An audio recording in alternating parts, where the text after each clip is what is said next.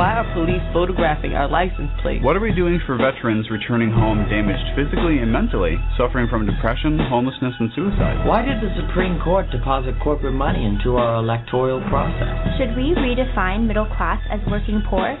Or is it just another Wall Street merger? What's really behind new voter picture ID laws in certain states? Why aren't NBC, ABC, CBS, and Fox asking these questions? Welcome to the Reasonable Voice radio show. I'm your host, Marcello Rollando, the Reasonable Voice. The mission of the Reasonable Voice is to connect the dots between politics and finance, the need for better and more affordable education, our humanity, world peace, and, of course, the arts, which we then gladly provide our listeners, the voting public, as informative food for thought to provoke their self-determination and appetite for equal economic opportunity and justice for all without truth decay. The Reasonable Voices are advocates prioritizing education, preserving our history, leading by example for a peaceful and prosperous world by evoking and embracing both creative artists and political unity as solutions to our challenges. Good afternoon. This is the Reasonable Voices News Talk radio program, and I'm your host, Marcello Rollando, the Reasonable Voice.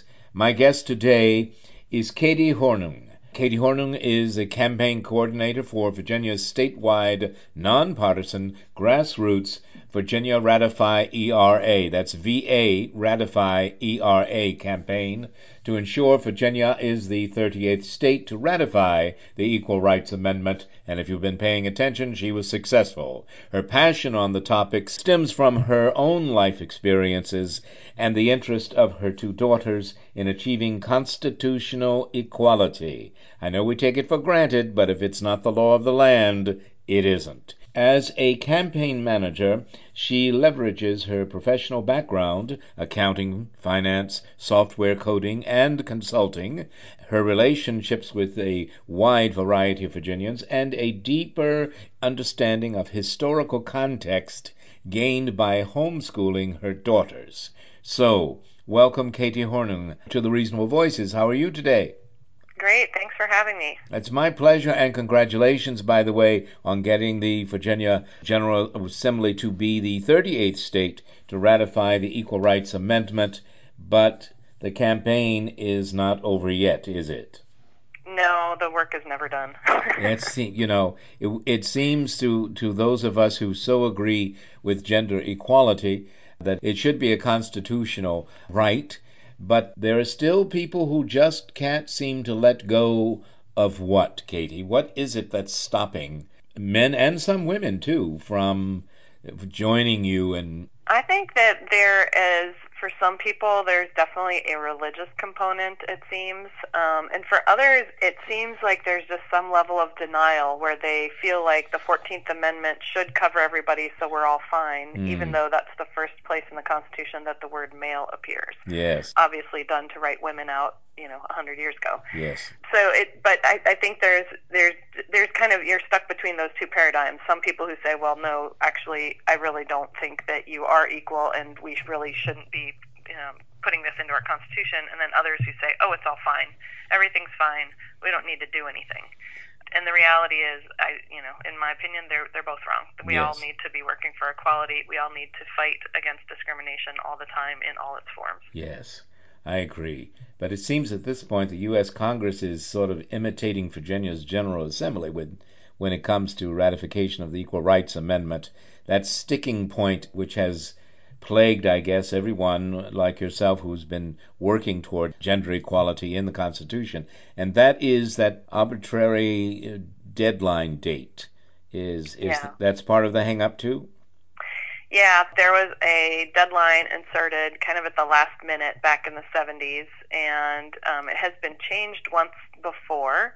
And it's in the preamble, so it's not in the wording of the amendment, which means that when the states ratify it, none of the states have, essentially been restating that deadline as a part of their ratification. That's all the other deadlines that have been used in the Constitution and in amending the Constitution, the deadlines were in the amendment itself. Mm-hmm. This one is a little bit funky. And, Article 5 gives the legislative branch complete control over amending the Constitution. And when you really boil it down, it just comes down to, do the largely men group sitting in Congress agree that we should add gender equality into our Constitution, or are they going to fall back on little excuses? And here in Virginia, they fell back on excuses for a long time, and the excuses just started sounding just more and more flimsy as time went on. And I think we're going to see it in Congress, where we have a redo of that, where they'll pass it in one chamber, just like we passed it in one chamber, and then it'll get hung up in the other chamber with a refusal to let it to the floor, even though we have the votes to pass it on the floor, it's exactly what happened here in Virginia. Exactly. Jeez. And we should mention that the U.S. House of Representatives did indeed pass. Well, what they passed was to remove the date, yes? Yes. Okay. On February 13th, they made a resolution to remove the arbitrary deadline. Okay. So we're once again halfway there almost. How's that? Exactly. Yeah. Feels familiar, doesn't it? It does, I tell you. But we jumped for joy, I'll tell you, many of us, on the 13th of February, no question. And it's not new for you, for those in the fight and those with whom you work and your friends, who were there in Virginia, also there in the gallery and in the Congress. We all know that you keep plodding away. Someone asked me to record the Attorney General Herring's statement on it, but I think it was in that it was made very clear that this is not going away. You're not going to give up, and every time that you've been thrown a hurdle, and one of the biggest hurdles we should mention, the late Supreme Court Justice Scalia simply said, and I don't think with rancor, he was just a literalist, and he stated a fact, and that is, in the Constitution of the United States, women are not equal. And there then was the challenge, the gauntlet, if you will. So, tell us again, the 14th Amendment, we know what it did and didn't do, but even the women's right to vote. Talk to us about those two amendments and why we can't seem to get it.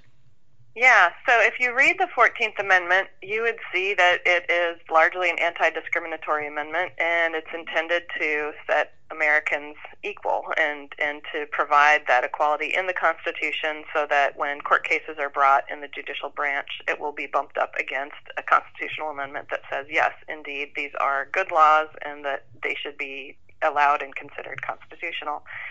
However, it was the first spot in the Constitution that they added the word male, and that was done because at the time they felt like adding equality for women was just a bridge too far for the community at large, and that it wouldn't be approved if it covered gender equality as well. And so if you go back, and we do have justices who are originalists, if you go back and look at what was the intention with the 14th Amendment, it was not intended to declare all women equal in rights and stature to all men in society, which is why we had to have the 19th Amendment. 5 amendments later, we had to enfranchise the women's right to vote, and we had to have another amendment because the prior amendment did not cover women. And so given that history and that backstory, that's why we need the Equal Rights Amendment. Currently in the judicial branch, they do not recognize gender equality as having the same level of scrutiny in a case as they do for race, religion, or country of origin.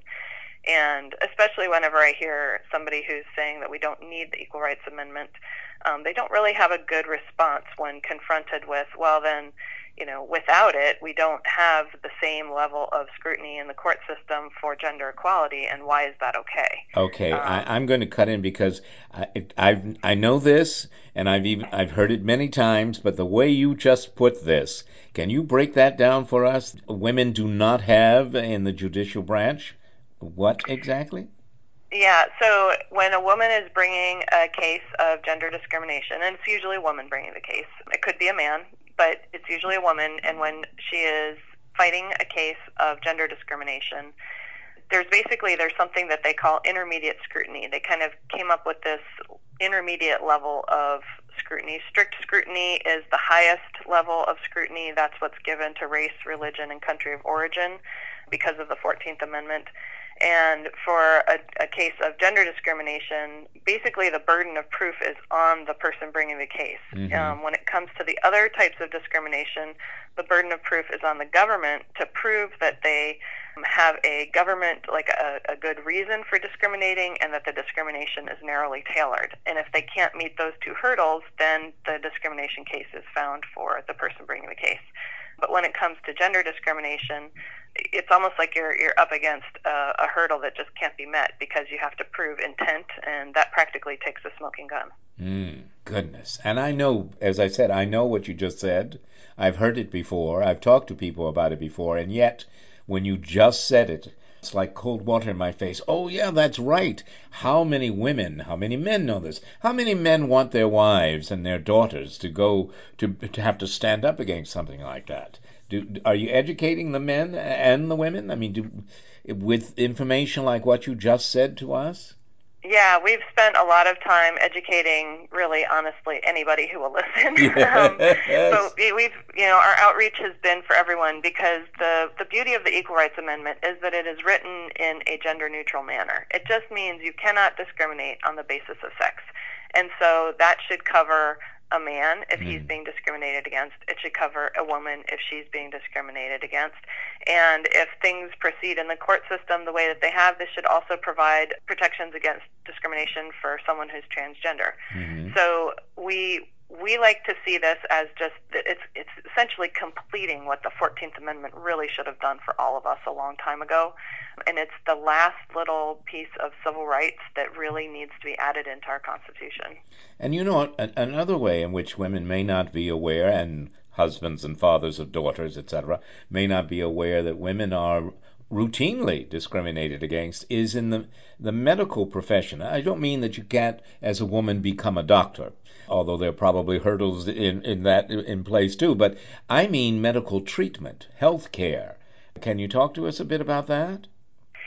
Yeah, so with healthcare, currently government money goes to do research, and that research is usually conducted on men.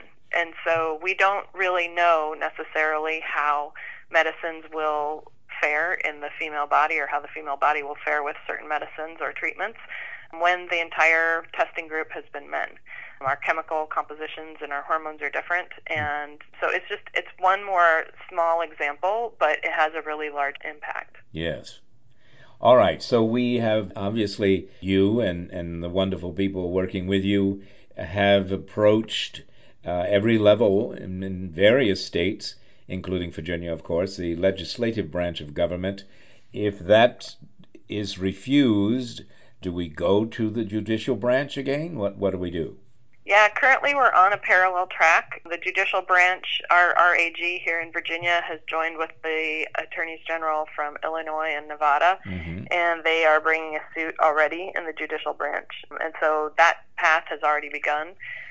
Simultaneous to that, we already saw the deadline removed in the House of Representatives, and there is a nice bipartisan effort in the Senate between Senator Murkowski and Senator Cardin to remove the deadline in the Senate.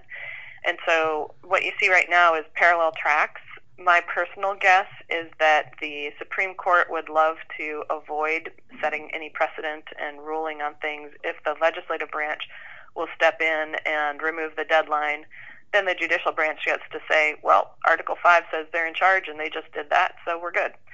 So personally, I feel like the judicial branch, we have a really great team here in Virginia working with attorneys general from other states, and we have a lot of faith in their abilities and the cases that they're going to be bringing and the case that they're fighting against down in Alabama. But at the same time, really the legislative branch is a great and perhaps an even more viable opportunity, because I think the justices would love to punt on setting precedent if they can, and just really just support the legislative branch doing what the legislative branch should do. And since you mentioned already that the fight has really been going on, for a lot longer than most of us are aware, but certainly in the 70s. Can you tell us how this all sort of had its first giant step forward, if we can call it that, in the 1970s? Yeah, well, I mean, women were working on this. This one amendment is the one thing that has been, it was introduced every single year from 1923 until 1972 when it finally came out. So it has a strong longevity in Congress before it finally came out. And when it came out very quickly with a whole lot of excitement and support, and they got up to 35 states very quickly, but 38 is the magic number to have something added into the Constitution. And it stalled out when there was a lot of fear-mongering around a lot of the same stuff that even today, 50 years later, we're still hearing. Yeah. Women in the military, gay marriage, bathrooms, just a lot of fairly just, kind of just really gross, in my opinion. To take something that really is intended to be an anti-discriminatory set of language and to turn that into a just some weird social commentary on whether or not women can serve in the military and whatever. It was a lot of that, and that is a lot of what we still hear today, quite frankly. Yes. All right, we're going to take a short break. We are talking to Kati Hornung, who is the campaign coordinator for Virginia's statewide nonpartisan grassroots Virginia Ratify ERA. That's VAratifyERA. The campaign had its successes, that's for sure, and we're all excited about that. But 100 years, I think we need to move on, okay? Let's get it done. Stay with us. We'll be right back with Kati Hornung, and we have a lot more to talk about, so don't go away. And now enjoy Watchfire music featuring vocal artist Jenny Burton singing Tear Down the House from Is Anybody Listening? Tear it up, yeah, we gotta tear it up. Break it down and start it again. Tear it up, yeah, we gotta rip it up. Break it down and start it again. Once and for all now, we'll build it for the child in you. Innocent hearts now, we'll build it for all the world to use. Once in the past, those who built it did the things they had to do with the highest intention. But something happened along the way. Something happened along the way. Something managed to go astray. It's true. Now we gotta tear down the house. Tear it down. We better build it back up on a higher ground. Oh yeah, tear down the house. Tear it up and start it again. But if you're gonna tear down the house, we must respect and guard life. Yeah, we gotta change this hard life before we build again.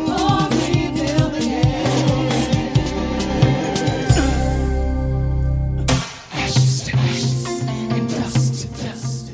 What have we done in the name of love? Welcome back to the Reasonable Voices News Talk radio program. My guest today, Kati Hornung, the campaign coordinator for Virginia's statewide nonpartisan grassroots Virginia Ratify ERA. That's VAratifyERA campaign. And we ought to remind ourselves sometimes it's the Equal Rights Amendment. But the issue is that it isn't just speeches or radio shows or TV coverage. This is feet on the ground and knocking at doors and standing in the halls of Congress and in the General Assembly in Virginia. So, Kati, give us some idea of how things went on February 13th in the General Assembly. How did the vote come to the floor? Well, I would say that the vote coming to the floor this year really reflects a lot of work to make sure that we had a change in leadership so that the vote could come to the floor. Yes. We had people working around the state and doing an absolute ton of voter outreach, and we had an Ice Cream for Equality ice cream tour around the state for 11 and a half weeks. Yes. Between texting and phone calls, postcards, 50,000 postcards coming in from all 50 states, we had a huge campaign for a little crowd that doesn't usually do this type of work. Yes. But it's a dedicated crew, and really making sure that voters understand what's on the line whenever we say equality is on your ballot. Mm-hmm. Exactly. We've talked about the judicial branch and what's going on in the legislative branch. How do equality champions, if you will, around the nation, we the people, what do we need to do to help this process reach some fruition? Well, we're definitely going to need to see a repeat of what happened here in Virginia to happen around the country. We have another election this November, and really we all need to act like equality is on the ballot, and that it's equality for the majority of this country. Women make up the majority, but we're also the majority of the gender discrimination cases. Yes. And so we need to really talk amongst ourselves. We need to be talking with neighbors. We need to reach out to friends in other states. We've had a huge swell of support for the Equal Rights Amendment here in Virginia because it was, we were the 38th state to ratify. Yes. But a lot of states haven't really talked about this since maybe the 70s because they may have already ratified, or other states there may be small groups working to get a ratification moving, but maybe they don't have the huge groundswell that, Virginia over time built into.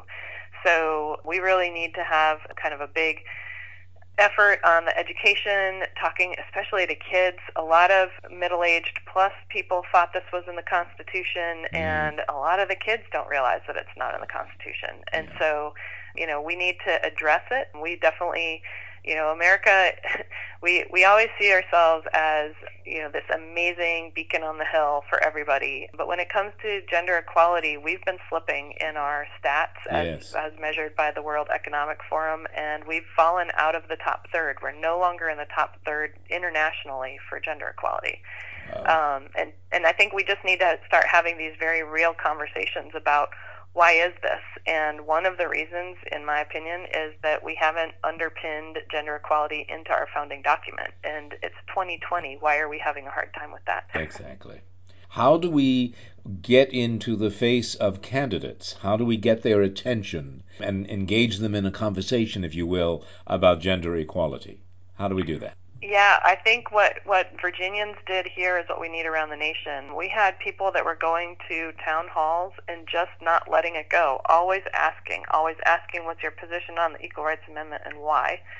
And we found that a lot of our equality candidates here in Virginia, they found that, this is a really popular issue. People really support me on both sides of the aisle with this one.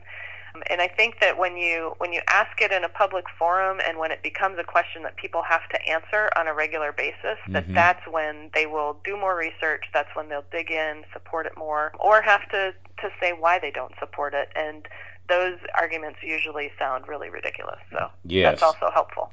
Exactly. And remember, there's always phones are recording and going on social media and making someone's position known, whether pro or con, is a powerful tool. Yep. I also think, and I'm not poo-pooing online petitions. I think petitions have power, and you should continue that, everyone. I'm not trying to negate that, the importance of that at all. But a click of the mouse, as a congressman told me when I was talking to him in his office about this issue and others, a click of a mouse sending a petition doesn't wake them up as much as face-to-face. And you don't have to go to the halls of Congress or to the General Assembly, as Katie and others have done. But if you go to these town halls and you are there, even with a crowd of people, it is still face-to-face to that candidate who has to answer the question in front of the public in the hall, but of course social media and wherever it can be spread. So it is a most powerful tool, I believe. I know it's a bipartisan organization, but how does that mingle when there's so many key races in which we need to elect legislators who are for gender equality? Is there ever a conflict in that? Well, we definitely, it's an interesting, I guess, line to walk, because just like happened here in Virginia, we have the exact same situation at national where it's really the leadership who won't let it to the floor. You have the votes, you have support from some of the Republicans and the Democrats, and you know that you can get it passed once it hits the floor. But without the leadership agreeing to let it to the floor, that's where the problem is. Okay. And so what we did here in Virginia is we really took aim at just really where are the non-supportive key races. And, if you're not going to support the Equal Rights Amendment and you're in a key race, you should expect to be on our list. Yes. We had this situation here in Virginia with David Yancey. He had voted against his Republican leadership, and if one more Republican had shown his courage, we would have passed this in 2019. Wow. We didn't add that race onto our list from this past go-round because David Yancey was really good for gender equality, and Shelley Simons, who was running against him, was very good for gender equality. So how do you say which one's better? Yes. We didn't. And you have that same situation at the Senate level. You've got Susan Collins, who is signed on to remove the deadline. That's a key race, but whether it's the Republican winning or the Democrat winning, they're both good equality champions. There are plenty of other races that don't have equality champions running, yes. And so we'll just keep focusing on those races. Okay, tell us more about what's happening on March 8th.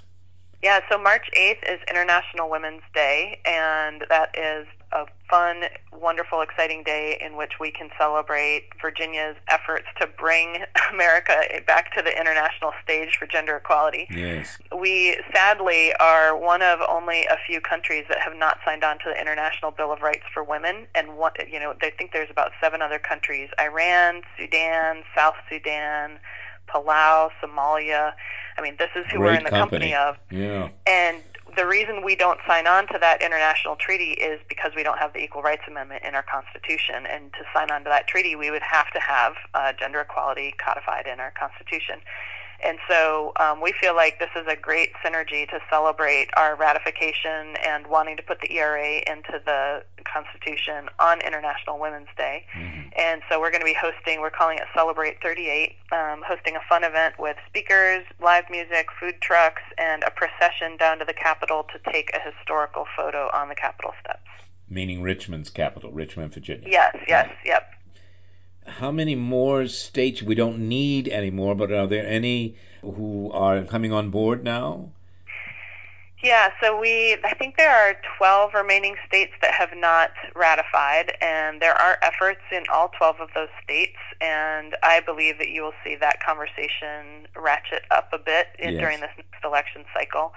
And we have a number of those states are actually going to be with us here in Richmond when we're celebrating on March 8th. We're rolling out kind of a parade talking about the different eras of equality, whether we're talking about the 19th Amendment and 1920s, or Title IX, or the current ratification, or the future. And the unratified states are going to march in the kind of parade procession in that last section with their state flags, because to put this into the Constitution, it's going to take all of us. It's going to take the whole country getting involved. Yes.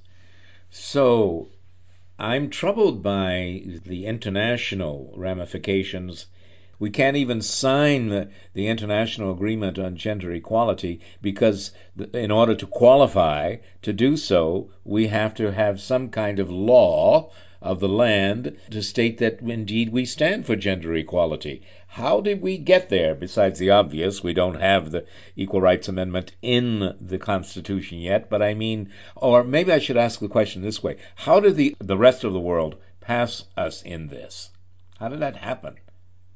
Well, we are the only major country in the world that does not have gender equality explicitly in our Constitution. And I think some of that is we have one of the oldest constitutions, and so it hasn't been brought up to speed. But since 1950, every new constitution that's been written anywhere in the world has included gender equality, and that includes Afghanistan, where our State Department was working with them and said, no, women's rights are human rights, and you have to put this in your Constitution. So it's almost like it's an anachronistic, it was obviously a purposeful choice a long time ago, but these days we just need to take the steps to rectify this situation. Tell us, I'm still just reeling from that a bit, but how, for instance, how does the Equal Rights Amendment impact on, and what's its mission for, children? Well, I think a lot of the discrimination is going to be obviously women, but women are mothers, and women are, we are earning money and supporting households, and many women are the only person earning money and supporting households. And so, when we have this kind of societal blasé, it's fine, everything's fine, and even though you're not paid the same, you should just get over it. That impacts children. It impacts children a lot. A number of our legislators here in Virginia, on both sides of the aisle, when talking about their support for the Equal Rights Amendment, they referenced, and it tended to be male legislators referencing their single mothers and the pay gap. Yes. And that I did hear that on both sides of the aisle. So, excellent. I think we understand conceptually that when we underpay an entire majority of the country, that will impact the children and the future that those families get to pursue. And it impacts immediately the economics of any family. Because if your wife isn't making as much money as you are as a husband, you go out, you work, why would you be happy about that? I mean, what is there that's the least bit positive about that scenario? Absolutely. Okay. And you would think that we would have just more across-the-board support just because of that one talking point. Yes. But it does seem that there are some people who are very comfortable with things as they are, and change is uncomfortable, and they're just really worried about, I guess, any changes. All right. Before we go, there are two things we want to know more about the VA Ratify ERA campaign. How do we join? What's the website? All of that. Yeah, so it's VAratifyERA.org, and we have a newsletter and such. Our event on March 8th is definitely going to be our great big celebratory woo, and we're done. However, the work continues, and we will be essentially rolling out a new branded campaign for kind of a nationwide grassroots strategy. So getting involved now on VAratifyERA.org will bring you along as we unveil the new strategy on March 7th. And how about Facebook and other social media? It's all the same handle, VAratifyERA. Very good. All right. Tell us, please, what is that most important thing that you want us to take away from this campaign, from the desire for gender equality in the land and in the law of the land? Why should we? Tell us. Gender discrimination is still occurring. Government gender discrimination is still occurring. And all we have to do is talk about untested rape kits. That we can point proof positive to evidence that there is government discrimination against women, and we need to be willing to do something about it. Okay. And also you mentioned earlier when I asked you about health care and medical treatment and the health studies, you said government money pays for these things that are geared toward men. I think we want to make clear that government money comes from the taxpayers. Yep. Okay. Yep. All right, then. Well, Katie, my goodness, Kati Hornung, the campaign coordinator for Virginia's statewide nonpartisan grassroots Virginia Ratify ERA. That's VAratifyERA.org. And the organization has just successfully gotten the General Assembly in the Commonwealth of Virginia to ratify, to be the 38th state to ratify the Equal Rights Amendment, but the work goes on. Katie, thank you so very much for being on the show. It's always a pleasure and always a great uplifting education, even though it's also a challenge to all of us. Thank you for having me. My pleasure. Thank you so much. All the best. Bye. Bye now. And now enjoy Watch Fire music, featuring vocal artist Julia Wade singing Beautiful from her new CD, Sunday Morning. Oh, sing unto the Lord a new song. Sing unto the Lord all the earth. For the Lord is great and greatly to be praised. Yes, the Lord is greatly to be praised. Honor and majesty are before him. Strength and beauty define him. So let thy work appear, and let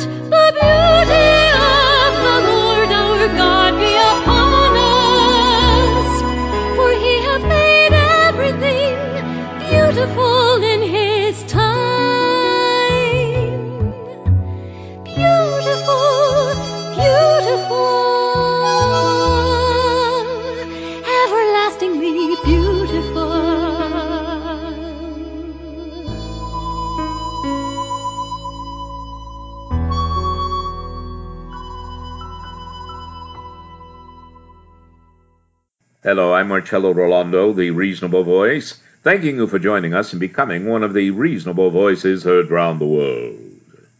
A new USA, post-impeached Trump, pre-pardoned Stone, and infighting Democrats.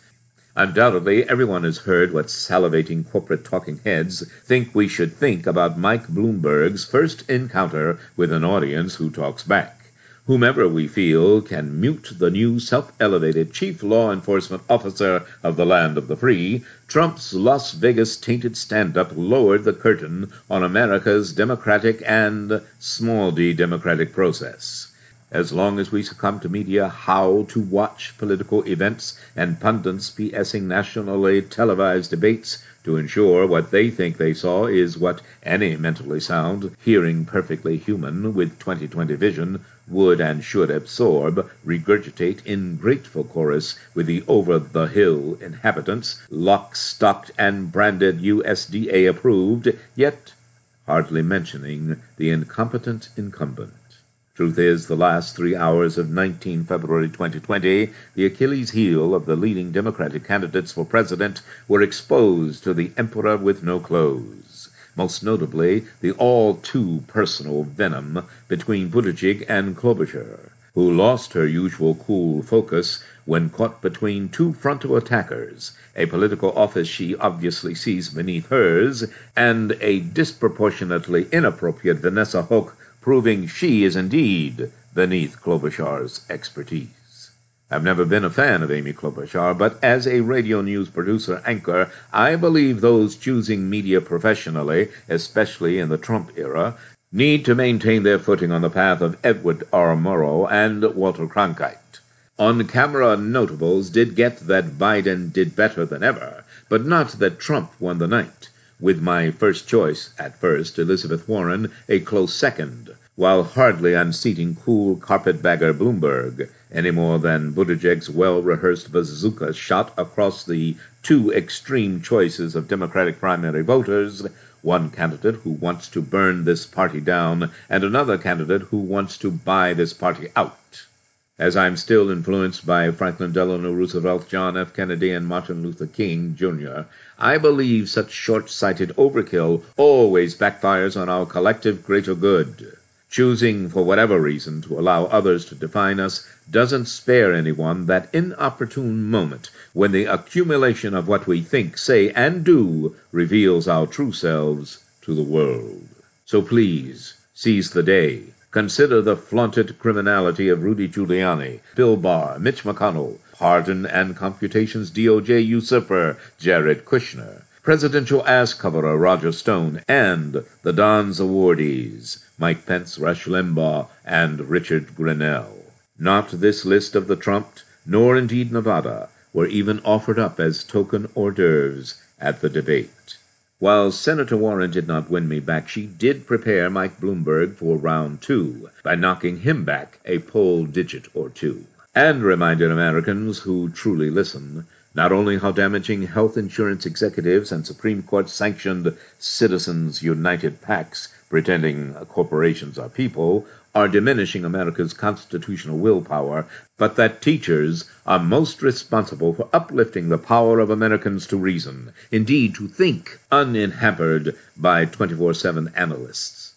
The new reality show America, created by Taft's Little Brown Brothers, Hoover's cow-like silence producing voluminous Hoovervilles, Nixon's Saturday night massacre of America's rule of law, Reagan's faux trickle-down, one-issue voters' response to Oro in the Oval, Bush-Cheney-Wolfowitz's forever mushroom cloud oil wars, is now in sight of a fast-approaching swampy bottom to the proverbial slippery slope, where now, beckoning to us to join them, resides those who believe everything they see on any screen, and still knowingly elect a Republican Party divorced from the great emancipator and now joined at the hip to a jackass pardon power abuser. As for Bernie, he still ignites memories of Mr. Smith Goes to Washington and how I wept even while reporting from the Pennsylvania Convention Center in 2016 when he conceded to his Democratic rival, asking all to support Hillary Clinton. As then, so now, I would love to see a President Bernie Sanders, But in a world where America cannot survive a second Trump administration, not to mention the possibility of Trump's refusing to vacate the White House when reason regains Franklin's republic to keep it, we cannot afford to give the Don's tainted Las Vegas fair system stand-up the sledgehammer he needs to finish off America's dreams and dreamers. Although Donald Trump is forever more mob boss than American president, the invasion of Putin's 2016-2020 hackers is partners with the domestic corruption of our nation's electoral process to cut off America's nose to spite the Democratic Party's face. Unscrupulous Donald Trump is still electable in the swing battleground states, so middle-class Democrats and union members, shall we gather at the Red Sea of Adelson, Koch, and Mercer family PACs, drown in corporatism's states red-mapped with gerrymandered districts, join the 12% who voted for Sanders in 2016 Democratic presidential primaries, but in general election voted for Trump-Pence?